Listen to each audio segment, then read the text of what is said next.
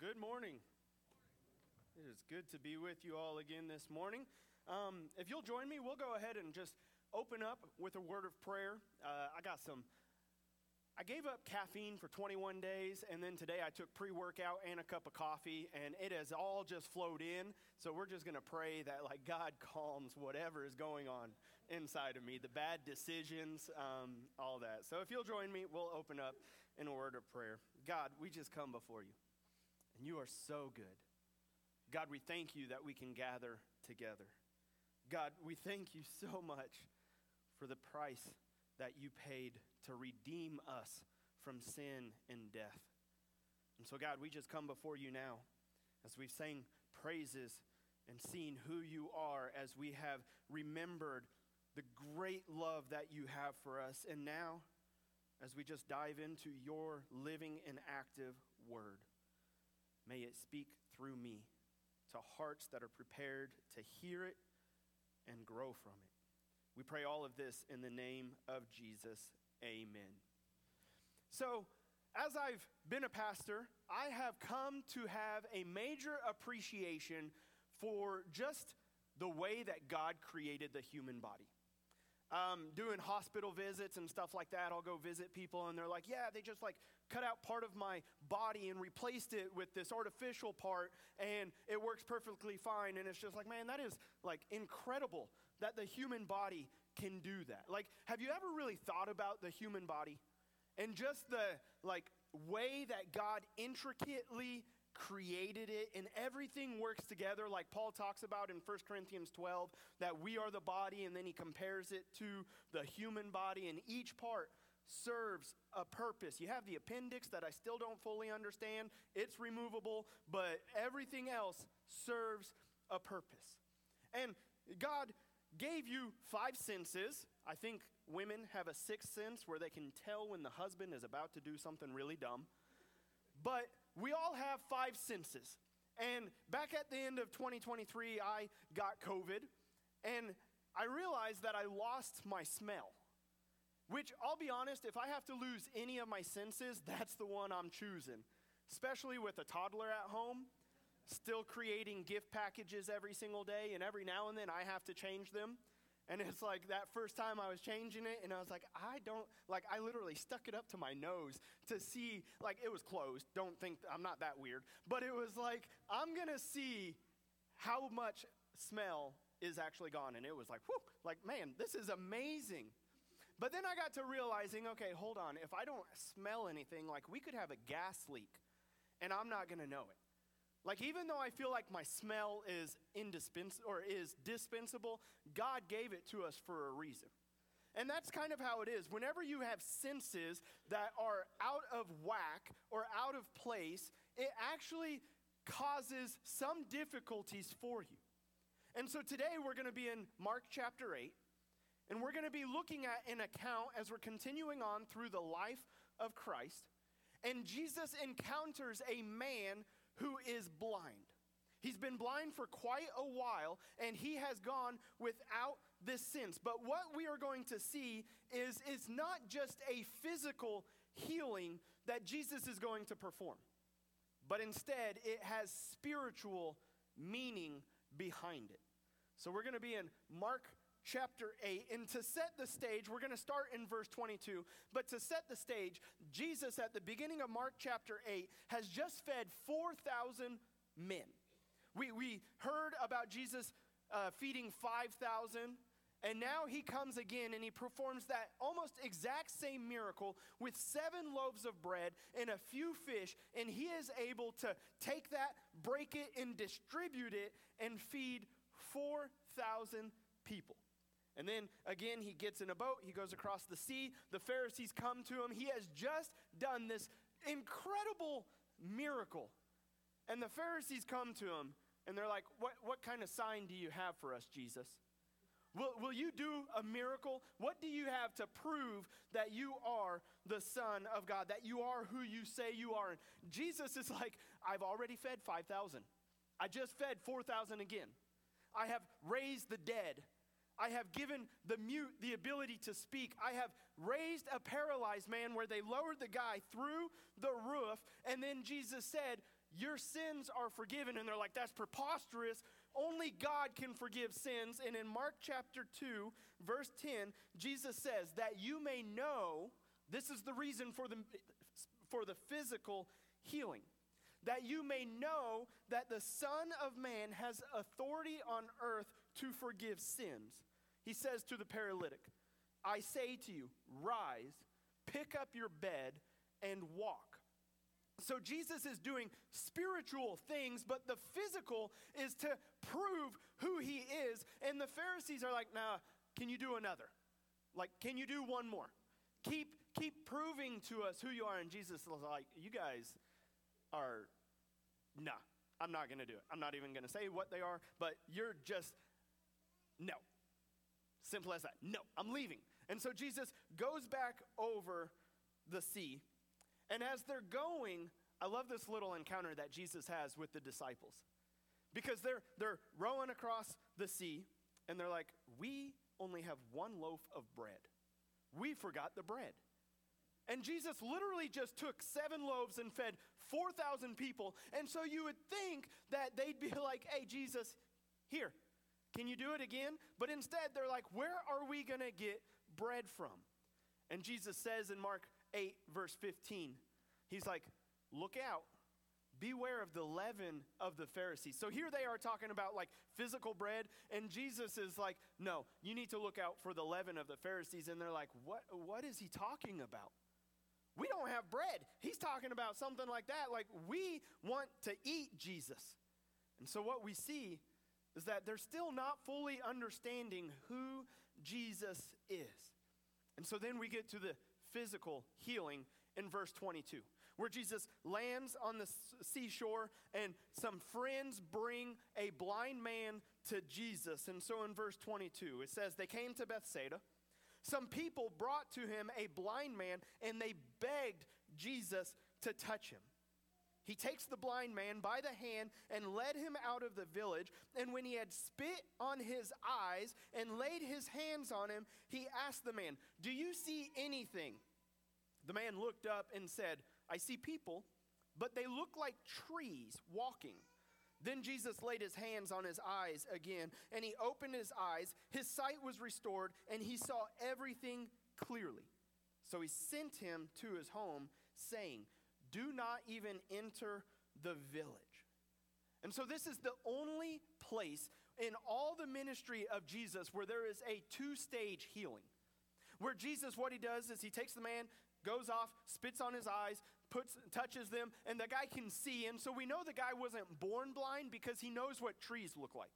He has a familiarity with some vision, and so he's like, I see people, but man, it is all blurry. I can make some stuff out, but I can't see it great. And so then Jesus does the second stage of the healing where he touches the man's eyes again, and then he can see crystal clear. But again, the physical healing is representative of a spiritual blindness. So the physical blindness of the man represents the spiritual blindness of the disciples, but also of us. Because here Jesus is going across the sea, and the disciples are worried about, again, the physical things of this world. And Jesus is saying, beware, have you not seen everything that I've done? Do you not know who I am yet? And they're able to kind of see Jesus, like we have John chapter 6, where Peter is like, you are, Lord, to whom shall we go? You have the words of eternal life. We have tasted and seen that you are the Holy One of God. And so they kind of understand who Jesus is, but it is not this clear vision of Jesus yet. They don't fully understand, which is the case for us. Every single one of us was born spiritually blind. Every single one of us, not necessarily a physical blindness, but we had a spiritual blindness, a spiritual inability to see who God is and what it is that he's calling for us to do. We needed somebody to step into our lives and heal us. This is like the woman that was bleeding for 12 years.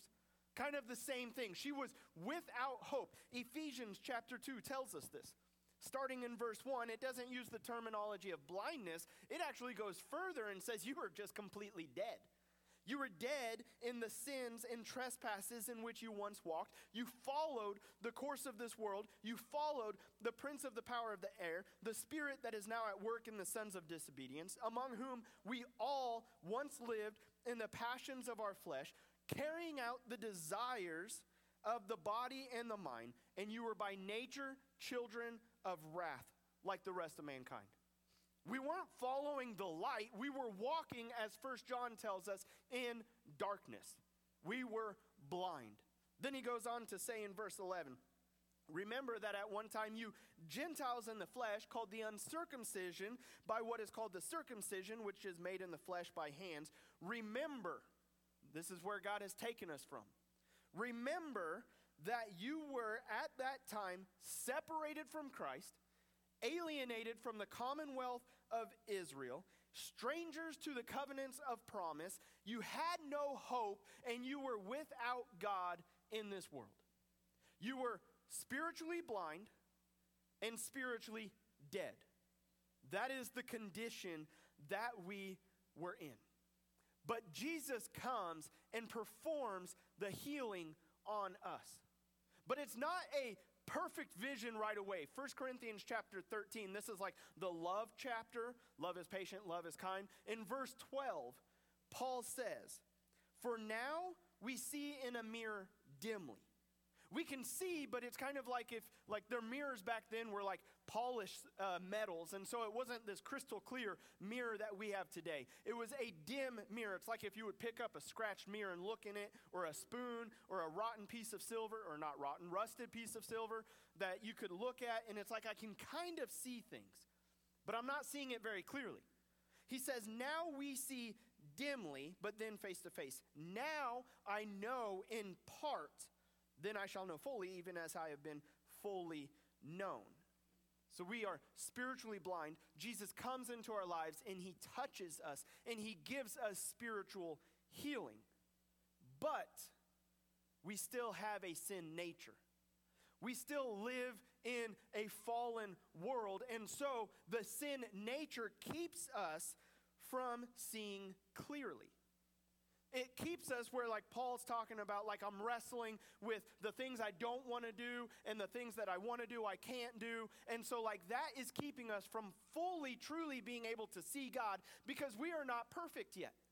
Just as Dale said, nobody is perfect. And so nobody can see the face of God. We know who God is. We know in part. We can see in part, but we cannot see fully. And so the disciples were spiritually blind, and they were kind of starting to see. And so then Jesus has this encounter where they're kind of able to really see. Continuing on in verse 27, it says, if I can find it. Man, I did not write it down. I got it in my Bible, though. All right, verse 27. Jesus went on with his disciples to the villages of Caesarea Philippi, and on the way he asked his disciples, who do people say that I am? They told him, John the Baptist. Others say Elijah, others one of the prophets. Okay, who do you say that I am? Peter answered him, you are the Christ. And he strictly charged them to tell no one about him. And so again, here we see the disciples are now really seeing who Jesus is. You are the promised one. You are the Christ. You are the Messiah. You are the Son of God. You are our Savior. They're seeing more and more clearly. Just as the man that was blind, he could see a little bit, and then Jesus touched him again, and he could see clearly. So with the disciples, they were blind. They could kind of see. Now they're seeing more clearly. But yet still, as Paul told us, we cannot see face to face. But again, that's the same thing that Jesus does with us. He opens the eyes of our hearts. As we allow him to come into our lives, he opens up the eyes of our hearts through sanctification, through the work of the Holy Spirit, through surrendering to him and his way. We start to see more and more clearly. But it won't ever be a perfect 20/20 vision. We won't ever on this earth be able to clearly see everything about who God is. But there's coming a day where God gives us hope. In Matthew's account, so this is in the Synoptic Gospels, so Matthew, Mark, and Luke, each record parts of this. And in Matthew's Gospel, Jesus asked them, "Who do you say that I am?" Simon replies, this is Matthew 16, verse 16, "You are the Christ, the Son of the living God." Jesus answered him, "Blessed are you, Simon Bar-Jonah, for flesh and blood has not revealed this to you, but my Father who is in heaven. I tell you, you are Peter, and on this rock I will build my church, and the gates of hell shall not prevail against it." You see right there, Jesus is giving us a hope of eternity. He is saying that right now, you won't be able to see clearly because we're still in broken bodies. But there is going to come a day when you will know fully who the Son of God is, because I'm building my church and there is nothing that will be able to destroy it. He said that in verse 18. "I tell you, you are Peter, and on this rock I will build my church, and the gates of hell shall not prevail against it." Paul echoes this in Romans chapter 8, verse 37 through 39, where he's saying, "No, in all these things, we are more than conquerors through him who loved us. For I am sure that neither death, nor life, angels, nor rulers, things present, things to come, nor powers, nor height, nor depth, nor anything else in all creation will be able to separate us from the love of God in Christ Jesus our Lord." He is saying, when you give your life over to Christ, you are eternally secured in Christ. You become a part of this thing that God calls his church, his bride, his body. And he says, when you are a part of the church, the gates of hell will not prevail against it.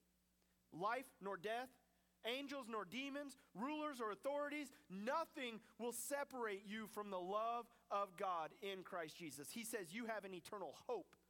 When your eyes have been opened, when Jesus touches you and gives you spiritual sight, you are his. And he says you have a hope that nothing will be able to take away. Bring the sword, you have an eternal hope.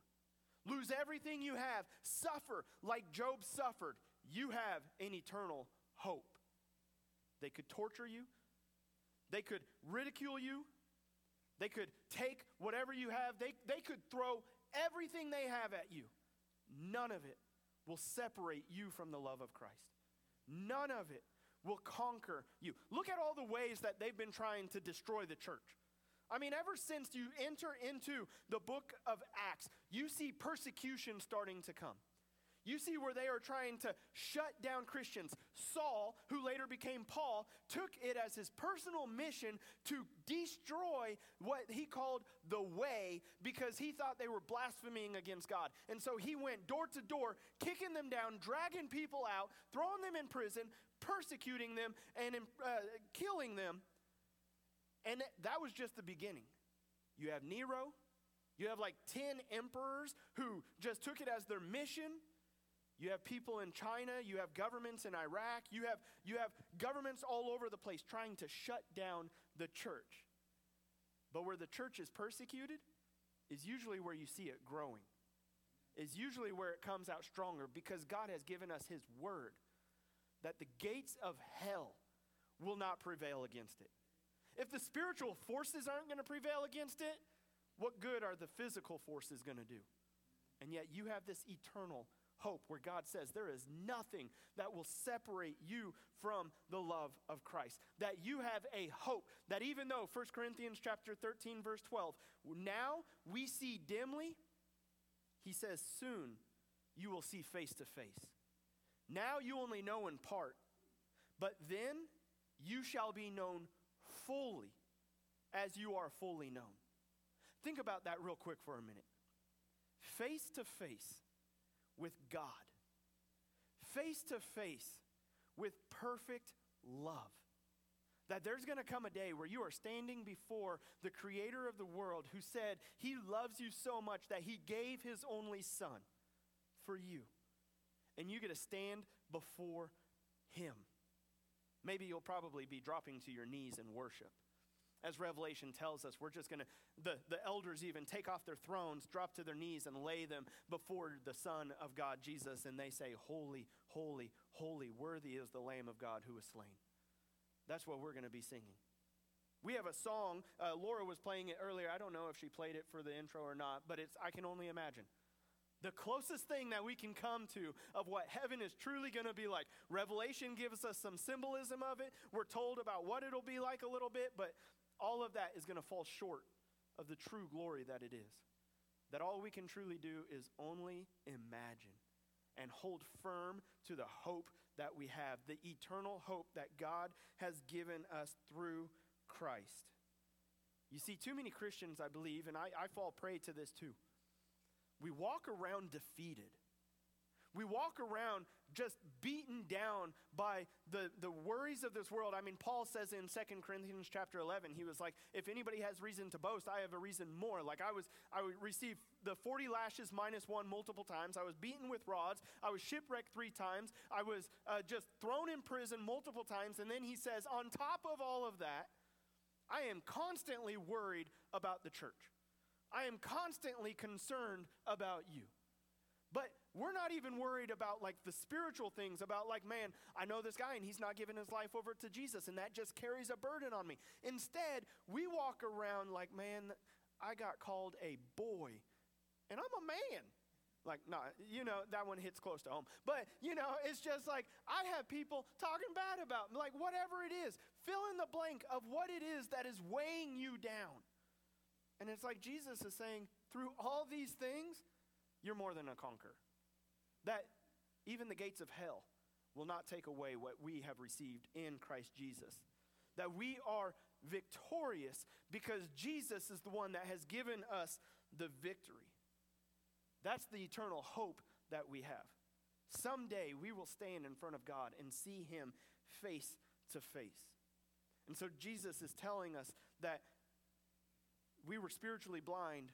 He brought us healing, and someday we'll have an eternal healing. But then he goes on in Mark chapter 8, verse 34, where Jesus I'm combining all of these things. They happen through a pattern of time, but Jesus calls a crowd to him.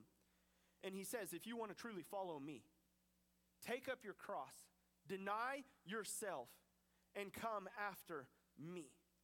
That here, Jesus is it's like Jesus is saying, the gates of hell are not going to prevail over you, that you have received spiritual sight. Now commit to me. That when I have healed you, man, all this other stuff, it's going to make you go blind. It's going to just draw you away. It's going to pull you from what you're truly called to be. Jesus is calling for a commitment of complete devotion to him. I feel like a lot of Christians read that as kind of hyperbole. Jesus, he didn't really mean complete devotion. We kind of read it like if anybody wants to come after me, just kind of, give up your Sunday mornings and the first 10% of your income, and you can follow me and be my disciple. But what does Jesus say? If anyone would come after me, let him deny himself. I love the way that Luke chapter 9 says it. Take up his cross. The reason I like it is because he says daily. It's not a Sunday morning thing. It's not a one day a week thing. Jesus is saying, I want you daily to deny your desires, to deny yourself of your impulses. Because what did Paul tell us in Ephesians 1 or Ephesians 2? He said that we were following the course of this world. We were carrying out the desires of the body and the mind. If the body wanted it, we just gave it to it. If my mind thought it, I gave in to it. I said, well, I must have these thoughts, so it must be good, so I'm going to give myself over to it. And what does Jesus say? Deny those things. Die to them daily. So what my body wants is not what's right for me. What God tells me is what's right for me. Because I have a sin nature. I have this pattern and this habit of sin in my life that is going to lead me to death. And Jesus says, deny yourself of that. Deny yourself your impulses. Deny yourself your desires and follow him. It's a daily death to yourself and a complete devotion to him. What is it? We all have those vices that it's like, it's who I am. It's just what I'm prone to. But yet Jesus says, don't be. Like, be transformed by the renewing of your mind and think, no, I have died to those things. That's what we see in Romans chapter 8, where he says Romans chapter 6, where Paul's like, so because we have received grace, should we keep on sinning? And he says, by no means. You died to that. How can you keep on living in it? And so we deny ourselves our desires. We say, this is not good. What Jesus says is good and right and true. It leads to life.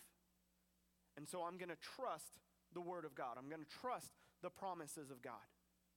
And so my question is, where is it in your life that you are not denying your impulses? And here's the thing. We are amazing at justifying it. We are amazing at saying, well, I'm doing this because fill in the blank. And it's like, no. Jesus says, deny it regardless. Deny it daily. Take up your cross and follow after him. Ephesians chapter 2, Paul told us we were dead in our trespasses and sins in which we once walked. We followed the course of this world. We followed the prince of the power of the air, the spirit that is now at work in the sons of disobedience, among whom we all once lived in the passions of our flesh, carrying out the desires of the body and the mind, and we were by nature children of wrath, like the rest of mankind. And then, my favorite words in the Bible, but God, being rich in mercy because of the great love with which he loved us, even when we were dead in our trespasses, made us alive together with Christ. By grace you have been saved. He did that when we were dead. Notice, what did Jesus hold back for us? What was it that Jesus was like, you know what, there's this way for them to be right with God, but it requires a lot from me, so I'm actually going to hold some back. He held nothing back. He said, I'm going to go all the way to the cross. I'm going to suffer a severe beating beforehand. The flesh on his back was ripped open, and then they threw a wooden beam on his back that he had to carry before nailing him to that beam, hanging him there for hours upon hours, suffering. And then they pierced him to prove that he was dead. And he shed his blood. Like, we remembered that with communion. Like, so often we see the little square and it's like, all right, this doesn't really taste the best. It's not my favorite bread. And so we take it and try and swallow it without really thinking. This is the ultimate price that Jesus paid. He gave everything for you. He broke his body. He shed his blood. Jesus held back nothing for us to be with him. It's not crazy for him to say, hey, I want you to hold nothing back and follow after me. He's saying, deny yourself daily. Take up your cross and follow after me. When we truly understand what Jesus has done for us, that we were dead and he made us alive, then it's like, okay, you gave it all for me, Jesus. And not only that, he says, you have this eternal hope that nothing in this world can take away. So these little denials that you're having right now, they don't compare. Paul says in Romans chapter 8, verse 17, these present sufferings that we go through are not even worth comparing to the eternal glory that we will have. And so it's just like, man, God is, I truly believe he means it. Give it up. Surrender. Not 99, 100%. I've heard this saying a couple times. 99% is a beating. 100 is a breeze. So often when I try and give up sugar, I'm sneaking a little bit of sugar into my life, and it's like, ugh, and it builds upon itself because I'm not fully making in my mind the commitment. I'm not having any. So many of us are like, man, I'm feeling beat down because we're not entirely giving Jesus everything. We're holding back that 1%, and it's giving us a beat down. When it's like Jesus is saying, give it all to me. Because in John chapter 10, verse 10, he says, the thief is going to come to steal, kill, and destroy, but I came to give you life and life abundantly. Do you trust him? Do you believe that? And are you willing to surrender everything over to him because you believe that? Father God, we come before you, and we thank you that you are the one that works in our lives. You are the one that gives us healing. God, by grace we have been saved, not a result of works. It is the gift of God. But God, at the same time, you call for us to give you everything, to lay it all down at the throne of Jesus, and to just surrender it all over to you.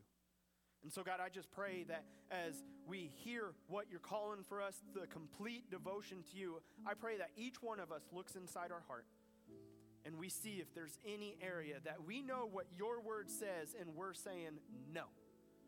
God, I ask that your Spirit convict us of that. Convict us of the sin in our hearts so that we can deny ourselves, take up our cross, and follow after you and find the true joy and life that you have in store for us. We praise you for the eternal hope that is found only in Jesus, and it's entrusted into the Holy Spirit to do the work now. It's in Jesus' name we pray. Amen.